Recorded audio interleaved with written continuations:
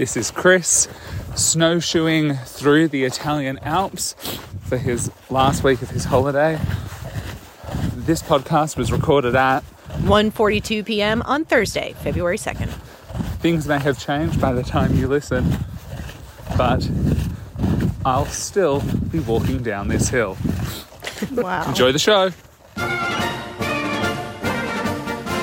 I like the sound of Italy. I'm not sure how I feel about the Alps, to be honest. Yeah, the food. The food. Hey there, it's the NPR Politics Podcast. I'm Susan Davis. I cover politics. I'm Claudia Grisales. I cover Congress. And I'm Deirdre Walsh. I also cover Congress. And this week, House Republicans began the first set of hearings of many, many hearings planned into the Biden administration and Democrats. So, Claudia, you have been covering these investigations and where Republicans would like to take them. So take a step back and give us the big picture here. Right. We have two figures at the center of these probes that Republicans are leading. That's Jim Jordan of Ohio leading the Judiciary Panel and James Comer of Kentucky leading the House Oversight Committee.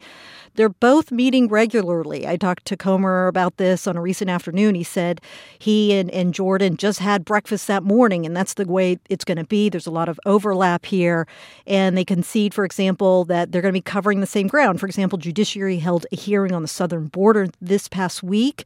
And next week, Oversight will jump on the border investigations. This week, Oversight was focused more on pandemic spending and brought in some government officials to talk about that. It's fascinating to me how bold and clear Republicans were even before they won the majority at how they would use this majority to investigate the Biden administration. I mean, investigations by the opposing party have become so inherently political, but they can also be pretty successful political weapons. And Deirdre, it seems fair to say that Republicans are hoping these investigations become a powerful political weapon against the president. They are. And Oversight Chairman Jim Comer, who, in addition to dealing with the pandemic and the border, is launching an investigation of what he calls influence peddling by President Biden's family, his brother, his son, Hunter. And he's very clear every time he talks about this investigation, saying it's an investigation of Joe Biden, not Hunter, and it's about influence peddling. He is targeting President Biden, and he's next week is bringing in officials from Twitter to talk to them about whether or not they had any role in discussing with government officials coverage of allegations around potential wrongdoing by the president's son. They are squarely aiming their sights at the president and obviously his policies. The other thing that's notable about the oversight agenda is it's clearly like the sort of big overarching theme for House Republicans saying, you know, they're going to hold the administration accountable, but just the wide range of issues they're having hearings on. Yeah. I wonder it's everything, really. I wonder how effective that is as a message to voters, because every week there's a different topic. How they corral that and how they message it into one narrative seems sort of unclear to me at this point. That's a really good point, because when you think about other partisan sort of investigations, you know, when Democrats were in control, they investigated former President Trump over impeachment, right? But it was a clear line of attack. Similarly, when Republicans under the Obama administration were investigating the attack on the U.S. Embassy in Benghazi, they focused singularly on this issue. This Congress, they're kind of throwing the spaghetti at the wall. They are looking at so many different topic areas, so many different elements of the administration, from policy making to family business. It's kind of an exhaustive list. It really is. I was talking to Deirdre about this earlier, and in some ways, it's like you look at it as a court case in terms of how members present these hearings. And I keep thinking about Jan 6, the select panel. As I covered that, it was just one singular narrative. And as you were mentioning Benghazi, we saw that as well much of the time. But we look at the tone when we look at these hearings this past week that they set 5-6 hour hearings that are all over the map. Some Democrats, like new freshmen Congressman Representative Dan Goldman of New York asking the Justice Department Inspector General regarding Republican investigations, really changing the subject, if you will. It's hard to follow, and you're oversaturating the jury, overloading the jury, and it gets hard to track. So it's going to be a hard argument for Republicans to make to the American public and keep like a concise, singular message out there. Claudia, how do you get the sense that Democrats are responding to this? Because the minority party tends to take different tactics. And I think most recently and most notably with the January 6th committee, the Republicans just decided not to participate at all. So how are Democrats approaching these hearings? Yeah, it's really interesting. The Jan 6 example is a really good one because Republicans lost out on having their rebuttals much of the time, and those hearings were held in prime time. They really got their messages across. In this case, you can see it in the hearings in terms of Democrats jumping in here and there, trying to either change the subject or, for example, when we're talking about House oversight, the ranking Democrat on that committee, Jamie Raskin, raising points about the Biden administration, jumping in with new oversight efforts when Biden went into office and pointing out a lot of these trillions of dollars of pandemic relief were approved under the Trump administration. So they're really raising those counterpoints. Well, it's true that like partisan oversight tends to be political in nature, but bipartisan oversight is more likely to yield an outcome or policy changes. Deirdre, are there other areas that you think Democrats might be willing to bite in the areas that Republicans want to look into? I do think on the issue of classified documents, there is bipartisan concern on the oversight committees, on the intelligence committees, about how presidents, top administration officials handle classified materials. Obviously, there's been a lot of stories about the recent discoveries of classified materials in President Biden's home, the office he used when he was vice president. Then we heard about former Vice President Mike Pence. Yeah. So I think there is some bipartisan interest there. But I also think there's some areas of bipartisan cooperation on some policy issues. A new committee was established in the House. House Speaker Kevin McCarthy created this select committee to address the threat from China. And the new chair, Mike Gallagher from Wisconsin, has been out there talking about the national security issues surrounding TikTok and other issues affecting U.S. diplomatic interests in the region. And Democrats were appointed to this committee. There's a lot of bipartisan enthusiasm for actually working together on this issue and addressing the threat as a bipartisan issue in the House. It's so different from almost all the other committees that we cover, where you have this new committee created and right off the bat, people are talking about substance and issues they want to address and are confident that they can get bipartisan support for it. There was an overwhelming vote by the House to create this committee. So I'm just sort of really interested to see if that's a place that is more of a sleeper committee that actually gets some stuff done. All right, let's take a quick break. And when we get back, we're going to talk about one lawmaker in particular who's going to be critical to all of these investigations. Hey there, I'm Elena Moore, a producer on the show. One of the biggest stories we've worked on so far this year was the long and messy fight over who would lead Republicans in the House of Representatives. In our recent bonus episode, we talked about what it was like to cover that story. The late nights, the lip reading, and the votes. The chamber went silent. All 15 of them. And in our Slack channel inside NPR, they're like, what's happening? And I'm like, guys, they're going to vote again. I think that he has it. That episode is available now if you're an NPR Politics Podcast Plus supporter. And if you're not, you could be. You can hear regular bonus episodes, you can hear our regular show without sponsor messages, and most importantly, you can keep NPR going.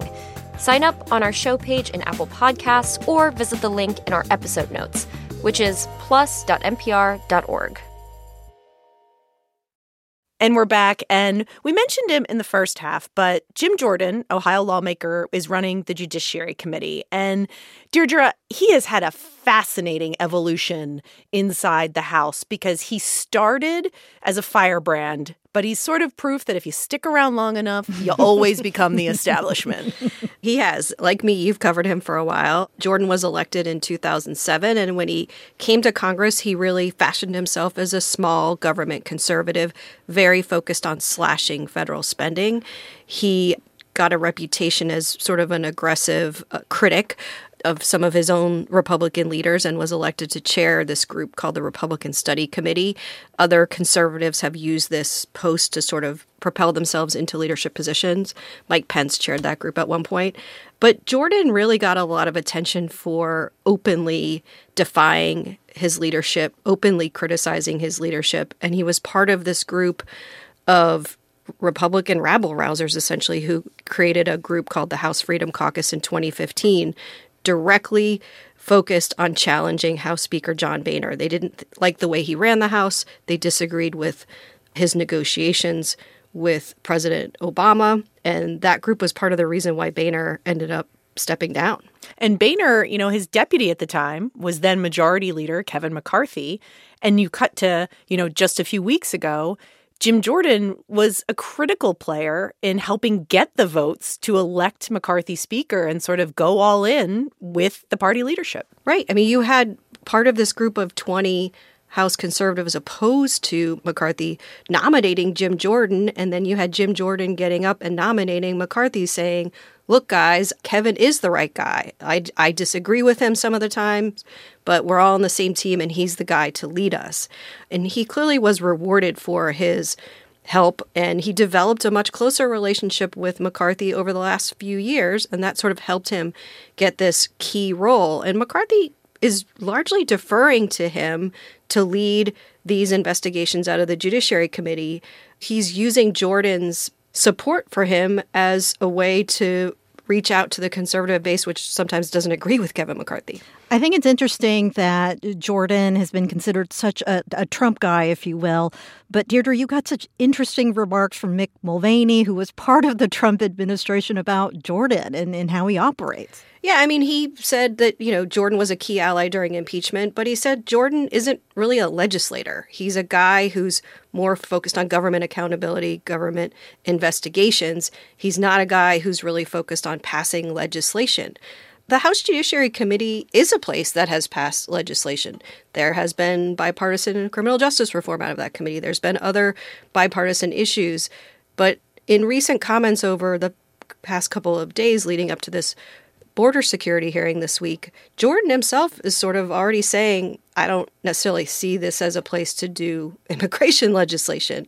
So it's clear his agenda is not on trying to get a consensus around legislation. It's about drawing attention to policies he disagrees with from the Biden administration. I am really fascinated to see how Jordan disciplines or doesn't himself in the course of these investigations, because the speaker has given him a tremendous amount of power and deference to run this committee the way he sees fit and go where he needs to go. But I think it's fair to say Jordan is not someone who I would necessarily describe as someone who feeds into conspiracy theories, but he walks pretty close up to the line.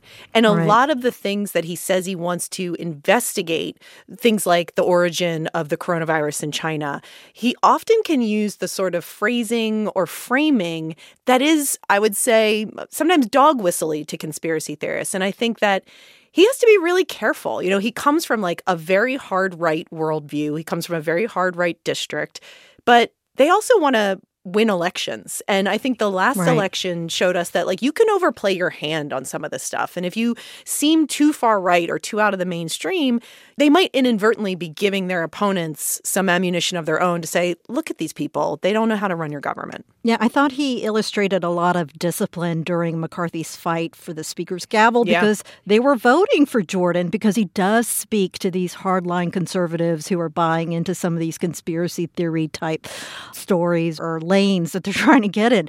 And so, but Jordan, didn't. I was very curious to watch his posture and all that. And he didn't jump in and say, hey, let's run away with this thing right now. We could do it maybe.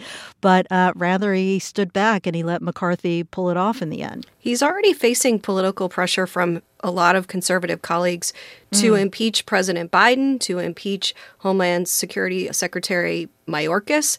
Mulvaney said to me when I talked to him, and he served in the House with Jordan, was one of the founding members of the Freedom Caucus, that Jordan has great credibility with the base, with what he called like the Fox News audience. And he has growing credibility across the Republican conference.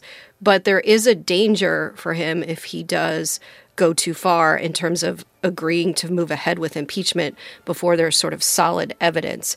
And so far, Jordan has repeatedly said he's not there yet, and that the decision to impeach a secretary or a president is up to the Speaker and the entire Republican conference. All right, that is it for us today. We will be back in your feeds tomorrow for the Friday Roundup. I'm Susan Davis. I cover politics. I'm Claudia Grisales. I cover Congress. And I'm Deirdre Walsh. I also cover Congress. And thanks for listening to the NPR Politics Podcast.